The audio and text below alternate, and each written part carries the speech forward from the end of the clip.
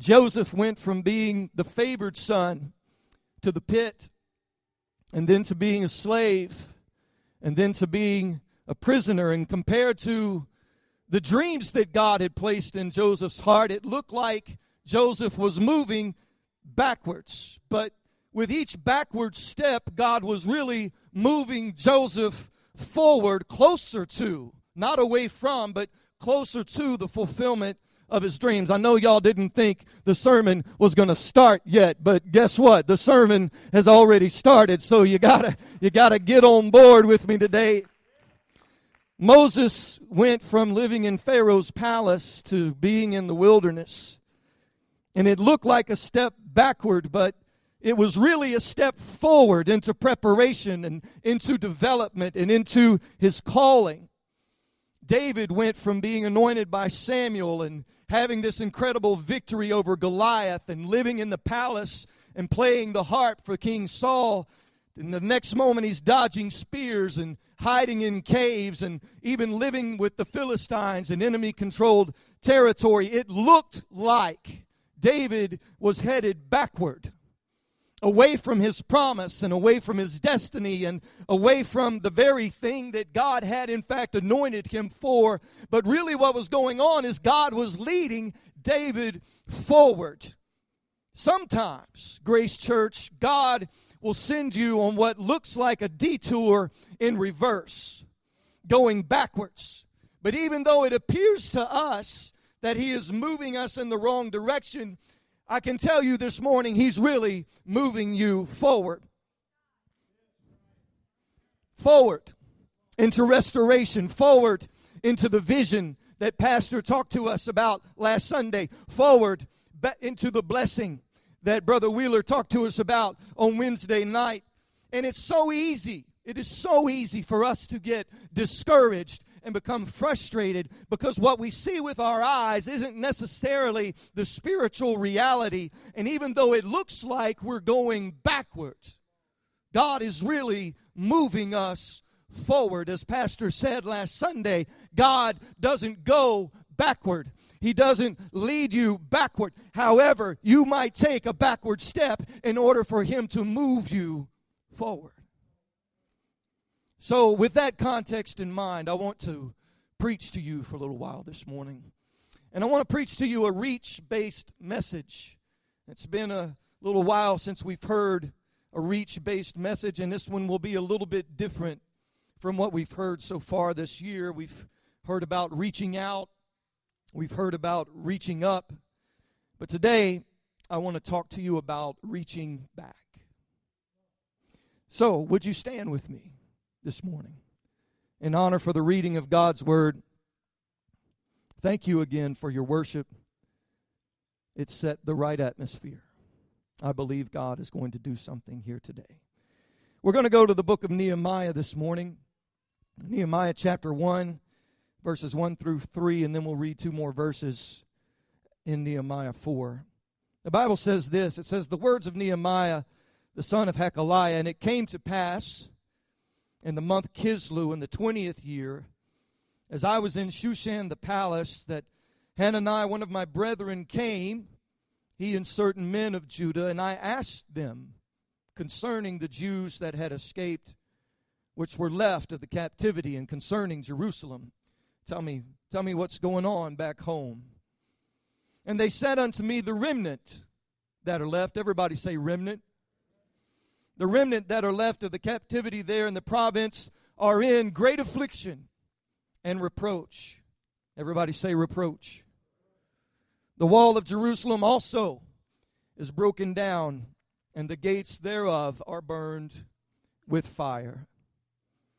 Going to Nehemiah chapter 4 now, just two verses there, verses 1 and 2. Nehemiah 4 says this, but it came to pass that when Sanballat heard that we builded the wall, he was wroth, and took great indignation, and mocked the Jews. And he spake before his brethren in the army of Samaria, and said, what do these feeble Jews? What do these weaklings think they're doing? Will they fortify themselves? Will they sacrifice? Will they make an end in a day? Will they revive the stones out of the heaps of the rubbish which are burned. I want to talk to you for a little while this morning about reaching back for burned stones. Reaching back for burned stones. Would you pray with me? Lord, you know what you want to do in this place today, and you know who it is that you're reaching for. Lord, I pray that all of our hearts and minds and spirits would be open to receive your word. Lord, we give you permission this morning to do what it is you want to do in our lives. God, help me. Help me to say it the way it needs to be said. In Jesus' name, God bless you this morning. You can be seated. It's an obscure text this morning, I know that. So I want to lay just a little bit of groundwork. I don't want y'all to get worried today. I'm going to preach. But if you'll bear with me for about 5 minutes, 7 minutes here at the beginning, I want to lay a foundation, and then I believe God has some specific things He wants to say to some people here today. To see where all of this started, you've really got to go back about 140 years before our scripture text that we just read. In 586 BC, King Nebuchadnezzar, the king of Babylon, laid siege to the city of Jerusalem. And Jerusalem was the capital city of the nation of Judah. And Judah was the home of the two remaining tribes of Israel, Judah and Benjamin.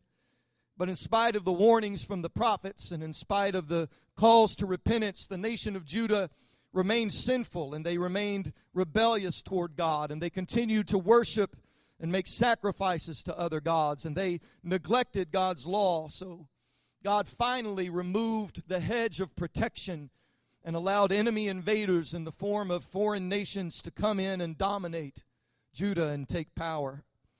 And so the siege of Jerusalem lasted about 18 to 30 months. We're not really sure how long, but in 586 BC, the walls of Jerusalem were breached, and the Babylonian army moved into that city and invaded, and the walls of the city were broken down, and the walls and the city were burned. And Solomon's temple was looted and destroyed. And then the best and the brightest people that were left alive in the city after the siege were taken away in captivity. So that what was left in Jerusalem were ruined walls, ruined temple, and a small group of people called the remnant who were broken, they were wounded, they were disfigured. They were a ruined people. Now, at the time of our text, it's been 140 years since the fall of Jerusalem. And Babylon, who conquered Jerusalem, has now itself been conquered by the Persian Empire. And Nehemiah would have been born in Babylon. He was the son of one of those elites that had been taken from Judah over 100 years ago.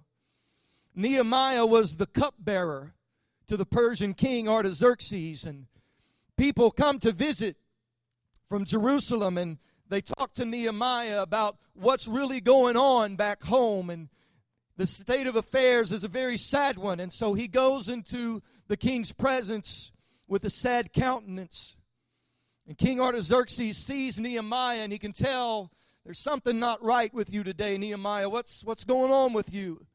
And he talks to the king about how desperate the situation is in his homeland and back in the city of Jerusalem. And Nehemiah is able to convince the king to allow him to return to Jerusalem for a time and rebuild the city walls.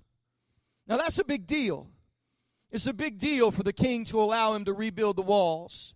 It's a big deal because what it means for Nehemiah and his people is a change in status. There's just been a level change that's happened here. It's a vote of confidence, and it's a sign of trust and favor whenever the king gives you permission to build again. Now, the walls of the city were significant in those times. Walls proclaimed the strength of a city. Walls were symbolic of power. They were They meant independence, and they meant freedom, and they meant security. And that's why we see so much emphasis in Scripture placed on describing the walls of cities. Cities like the city of Jericho in Joshua 6 that actually had two walls. There was an outer wall that was 13 feet thick, and then there was a second wall, an inner wall, that was 6.5 feet thick. We know that the city of Jerusalem had substantial walls that were built up during the times of King David and King Solomon. Babylon itself had massive walls that were 14 miles long on each side and 300 feet high and 25 feet thick. Babylon had massive walls. And then we read about a city in the book of Revelation called the New Jerusalem. And it has some pretty amazing walls itself that are 200 feet thick. I can't wait to see the walls of that city. But here's what I want you to get today is that a city with strong and complete walls is a powerful city. It's a protected city. It has prestige and it has value. But more importantly, it's an independent city. It's a city that is in control of its own destiny. It's a city where the people living there can have hope and can have confidence of a future. It's the type of city where people have a sense of purpose. But in Scripture, the inverse of that is also true. Because the broken state of a city's walls and the broken state of the people living in that city are intimately connected. See, in the ancient world, a city without walls is completely open. It's completely vulnerable. They have no defense. They have no protection. An unwalled city is always a second-rate city.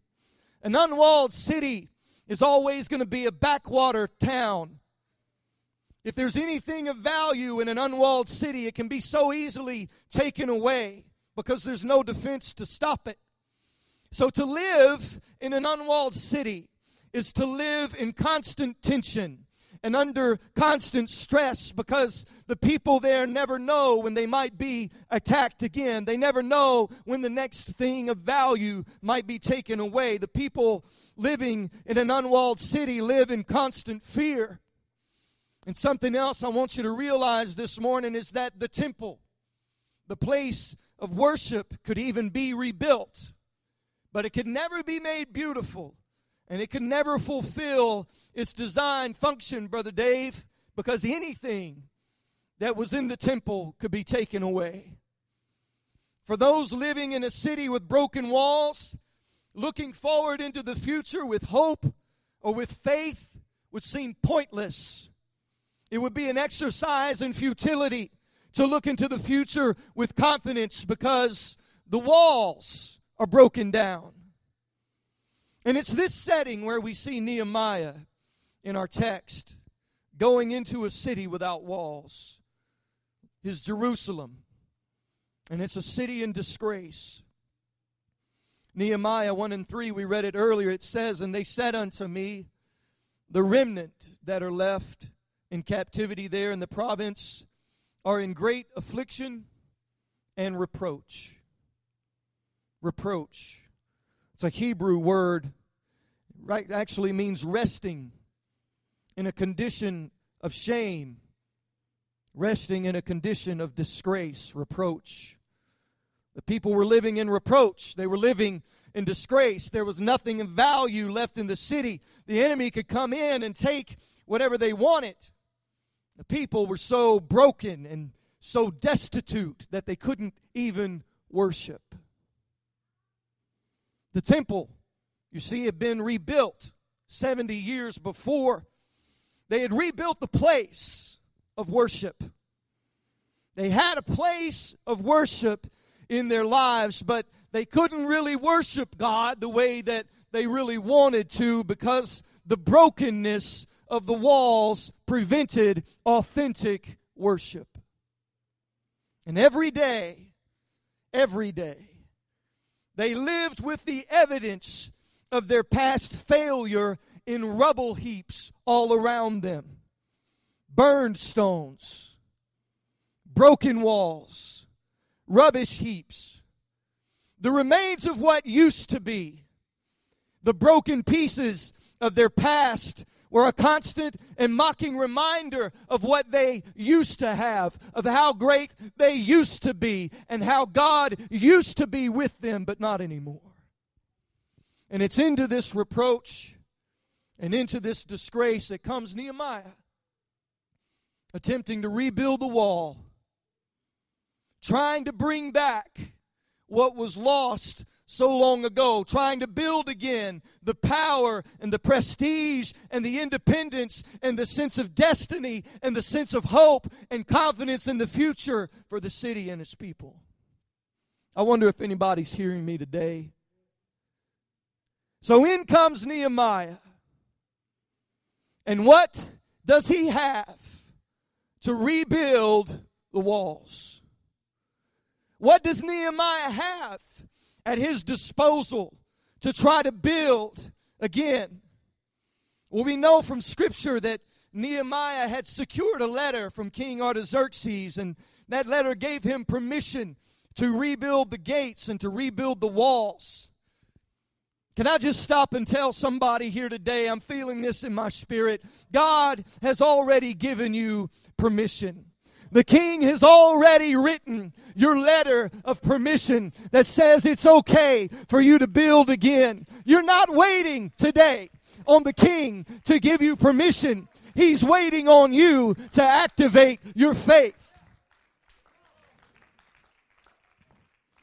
The letter of permission gave Nehemiah access to the king's forest so he could cut trees for lumber for the gates.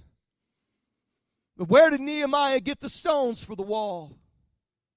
Because the letter from the king says nothing at all about cutting new stone. Nehemiah didn't have permission for that, but that's a dilemma because without the stones, the breaches in the wall couldn't be rebuilt.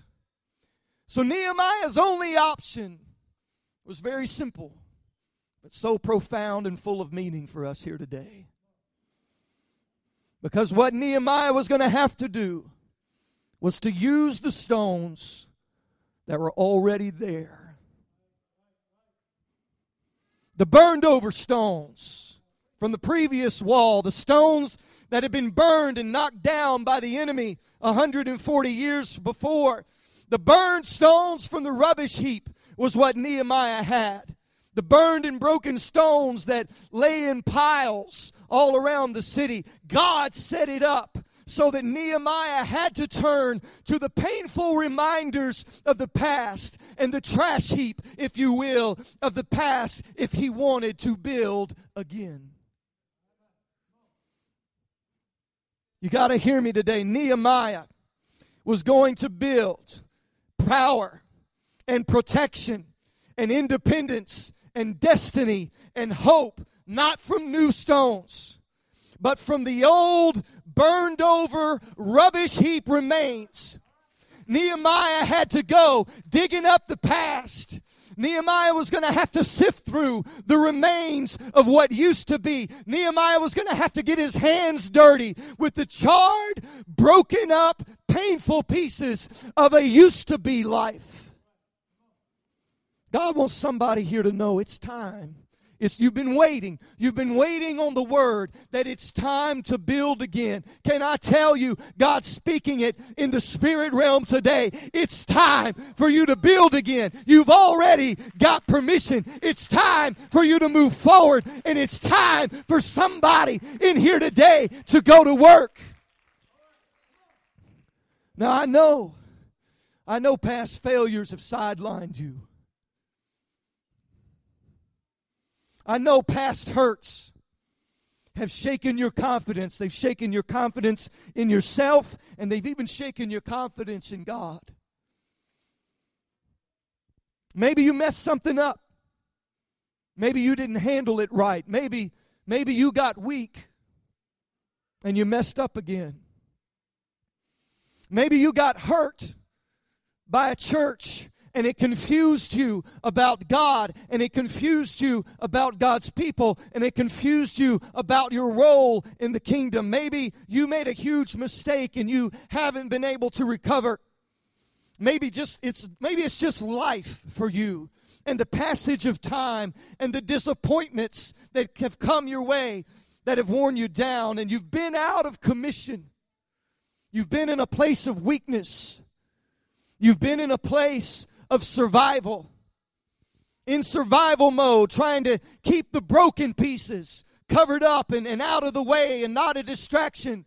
And you're doing a pretty good job of keeping it all covered up and out of the way, but you're not making any progress in life. Oh, I hope I'm talking to somebody today. You know what it's like to live in reproach. And you know what it's like to live in disgrace. To walk through the streets of disgrace every day and to pass by those broken down places of your life. You know what it feels like to walk by those piles of broken pieces that have been burned over every day and to look at the remainders of what used to be and what you used to have.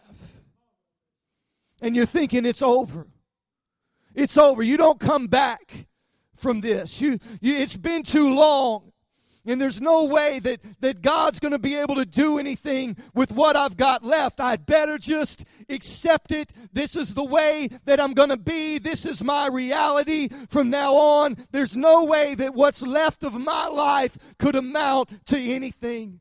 But I want you to hear me today. That's not the voice of your God. That is not the voice of your Creator. That's not the voice of the Savior who loves you. God says, it's not over. I'm not done. And you're not finished. And you're not hopeless. There is power. There is provision. There is a sense of destiny. There is hope for you. But you are not going to build it with new stones. Now you got to get this part. Some of you are getting on board, but you're not going to build it with new stones. No. See, God wants you to know Him as the miracle-working God that He really is. God's saying to you today, I want to work a miracle in the most broken places of your life. The holes. Sister Katie, the gaps, the wide open places where you're most vulnerable, those wounds that go so deep into who you are that you can't imagine living without them, the places that have caused you the most shame and the places that feel like a reproach to you, those are the places that God wants to touch and work in today. And hear the voice of the Lord today. He's not going to send you out to labor and strive and work to try to find some new stone to build your life on. But instead, God says, I am going to revive the stones from the rubbish heap of your life. And I am going to have you reach back to the past and what used to be. And I'm going to have you handle those broken pieces again. And even though it might be painful, I've got a purpose. Somebody hear me today. God never wastes a hurt. He never wastes a hurt. Even if it's a hurt of your own devising, there's always a purpose for your pain, and He is so powerful, and He loves you so much today that what was a reproach to you, and what is a disgrace to you, and what you thought was burned over, and what you thought was useless, God is going to work a miracle with before you leave this house this morning. I don't know how many of you believe it. Listen. The stone on the walls of Jerusalem were most likely limestone. There's two types of limestone quarries in the areas around Jerusalem. Limestone's a great building material. It can be shaped with precision, and it allows for very tight-fitting joints and stability. But one of the problems with limestone is that it loses its strength when it's been burned. Charred limestone, Burned limestone is brittle. It loses its ability to be shaped and refined. And you can't make those tight-fitting pieces anymore. As a matter of fact, if you get the fire hot enough, limestone will crumble into powder. The stone that Nehemiah had to work with, not only had it been lying there for over 100 years, but this is my opinion. It's not scripture, it's just my opinion. But having been burned, those stones would have been useless to him as a building material. We see it pointed out even in Nehemiah chapter 4, verse 2. We read this earlier this morning. It says, "And he, Sanballat, spake before his brethren in the army of Samaria and said, What do these feeble Jews think they're doing? What do these weaklings think they're doing today? Will they fortify themselves? Will they sacrifice? Will they make an end in a day? Will they? Will they? Will they revive the stones out of the heaps of rubbish which are burned?" Even Sanballat knew the futility of trying to rebuild with stones that had been burned, so he mocked them. He made fun of them, just like your enemy is making fun of you today, just like the thought strongholds in your mind are telling you today that it can't be done and that it's pointless and that there's no use. But listen to me, it wasn't up to the people to revive the stones. It wasn't up to Nehemiah to revive the stones. That was not their response. I'm about to set somebody free in this house today. That was not their responsibility. They dug them up and they placed them back into position, but God is the one who revived the stones and made them strong again. Oh, come on, somebody. It's not up to you. It's not up to you to revive it. It's not up to you to breathe life back into it. That's not your responsibility. It's up to God. It's up to Him to breathe the life back into it. It is the unwritten miracle of Nehemiah's wall. God brought back to life what they positioned in faith. They positioned it in faith, and God brought it back to life. God took what was burned over. God took what was broken down. God took what was the disgraceful, reproachful remains of the past. God took what was weak. God took what was useless. God took what was unfit, come on somebody, and revived it.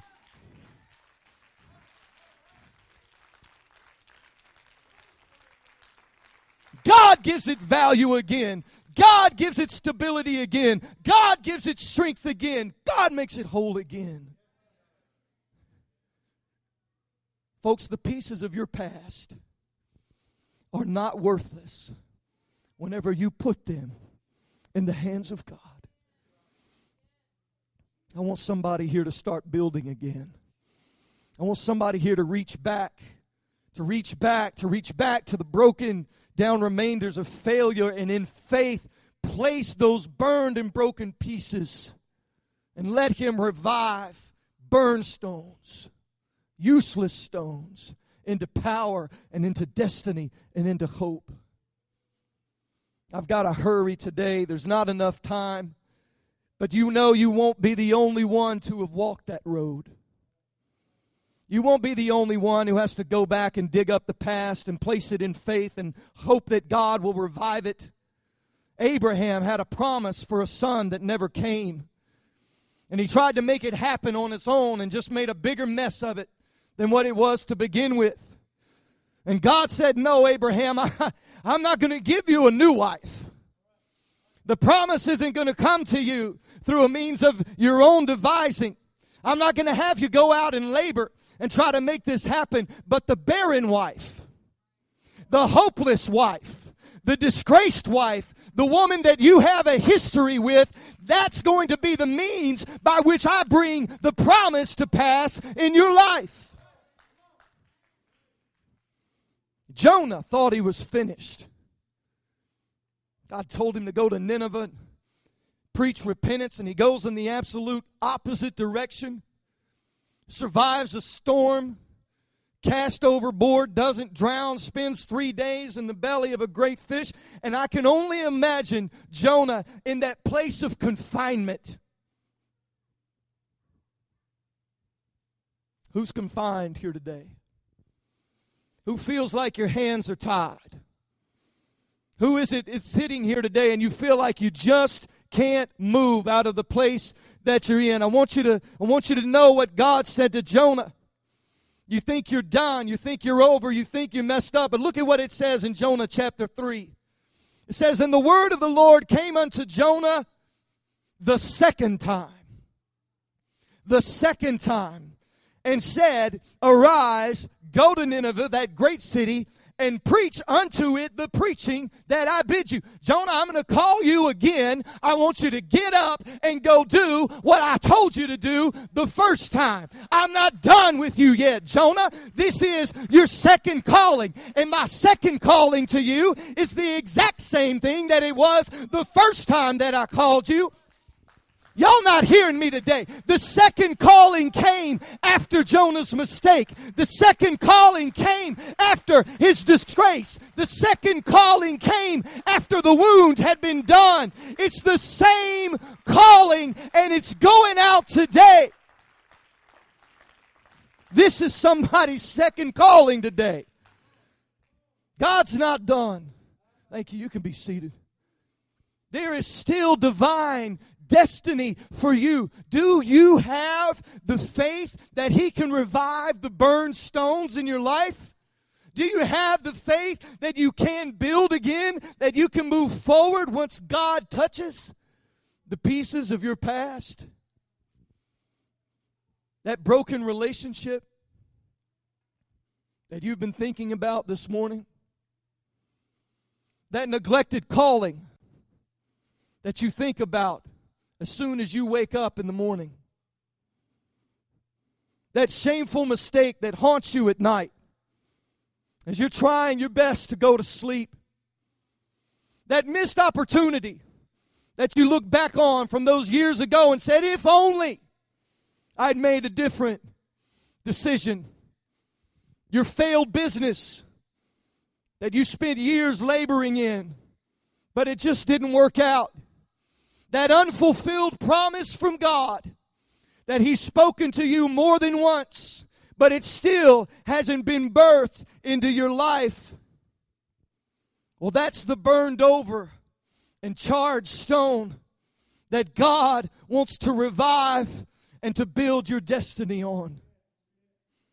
Jeremiah 29:11, we know this one. And he says, I know the plans that I have for you. And they are plans to prosper you and not to harm you, but plans to give you a hope and to give you a future. Let me say it one more time. God's not done. You're not done. You're not without hope. If only somebody here today would stop grieving. I thank you for the response, but you got to hear this. Somebody needs to stop grieving over what you lost and start reaching for what's left. If you will reach for what's left, then the grief over what you lost will be replaced by what God builds in your life. Come on.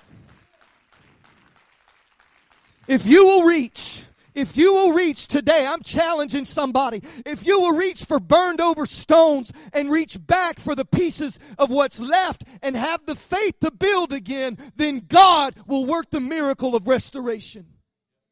I believe it. I believe it. I believe it. Y'all stand with me this morning. I know it's been a little different today. Some of you have gotten on board, and I really appreciate that, but this is what we've been working toward this morning. What's about to happen here in the next few minutes in these altars, I hope somebody responds. I hope somebody owns the word that God's spoken to you today. So how do we start? Brother Wheeler, thank you. How do we start? Where do we begin? How do we begin to reach back? How do we start that process of restoration in our life? How do we build again in faith with the pieces of what's left over? How do we position the pieces of our past so that God can revive what we have left? Folks, like always, like everything, it starts with Jesus. I don't know what kind of deep and theological answer you were looking for today, but that's as deep and theological as it gets. It's not cliche and it's not a cute ending. It always begins at Calvary. It always begins with you getting close to God, you getting close to a God who knows exactly what it's like to be broken. I want somebody to come close to Him this morning and look at His broken body. I want you to draw close and see the stripes on His back and the nails in His hands, and look real close into those bruised and swollen eyes. Look at the thorns in His brow. See the spear in His side. He knows what it's like to be broken. I'm asking you today to get danger close to a Savior who knows what it's like to reach back for what used to be, to reach back for broken and burned over remains. I'm asking you to get close to Jesus today. Get scary close to Jesus. The same God that died on the cross, who used to walk with His creation in the cool of the evening, who had intimacy and friendship with His favorite creation, only to see it broken apart and destroyed by sin. I'm asking somebody today to reach back and get close to Jesus, who knows what it's like to mourn over the broken and burned over remains of potential. That's what some of you are grieving over today, is the loss of so much potential. Well, He knows what it's like to reach back. He knows what it's like because He took off the glory of heaven and He came back to walk among us. And in flesh He walked with us, and all the time, He was reaching for the broken, reaching for the disgraced, reaching for those in reproach, so that the hope could be restored from broken shambles. Calvary didn't look like a step forward. Calvary didn't look like a miracle. Calvary didn't look like a restoration. Calvary didn't look like a revival and new life, but that's exactly what it was. And that's exactly what it still is today. Jesus isn't asking anybody here today to do something that He hasn't already been done. He's already been there. He knows what it's like. And all He wants you to do is to bring your broken, burned over stones to Him. Because He knows how to restore it. He knows exactly what to do with it. He knows how to revive it. He knows how to breathe life into it again. You were given a stone at the beginning of this message today. I hope you know by now what it represents. Would you take that and hold it in your hand?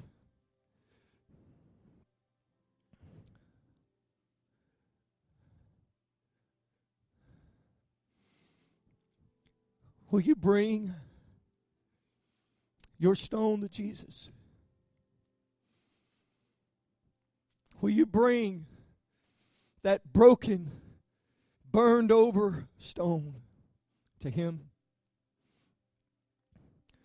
Will you reach back in faith and start the process of restoration that begins with drawing close to Calvary? It really is a step forward today. I I really thought about having you come and lay your stone around the altar, but what I want you to do is I want you to just hold it in your hand and bring it to Him today. Just keep it. Is there anybody here?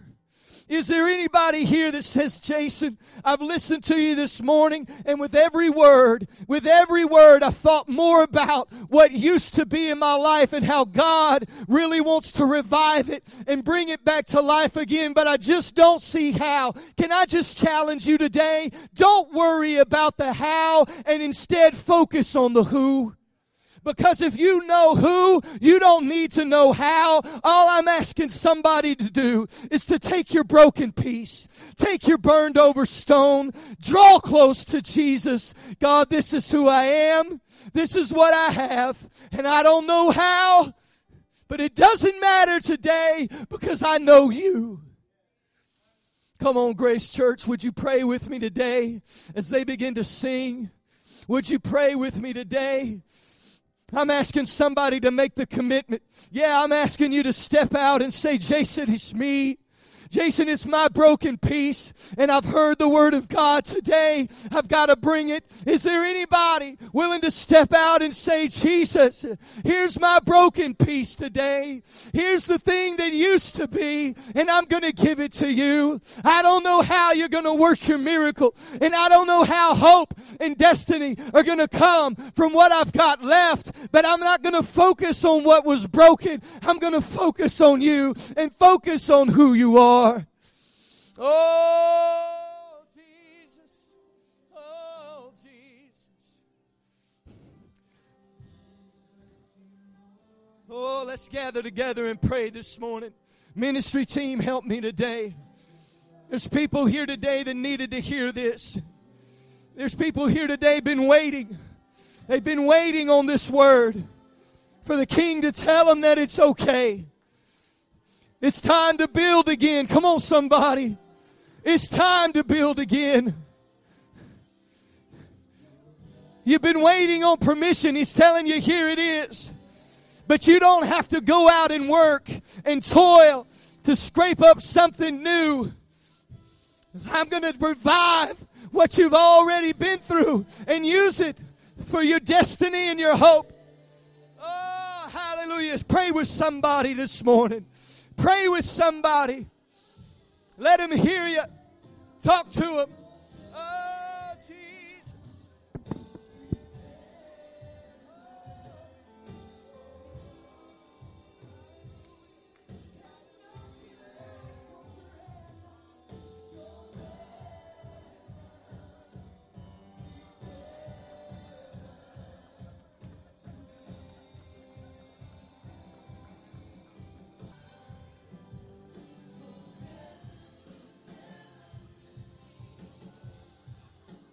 We want to thank all of you for being here at Grace Church today.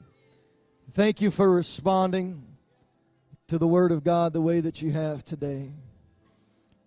The challenge is for how you're going to live tomorrow.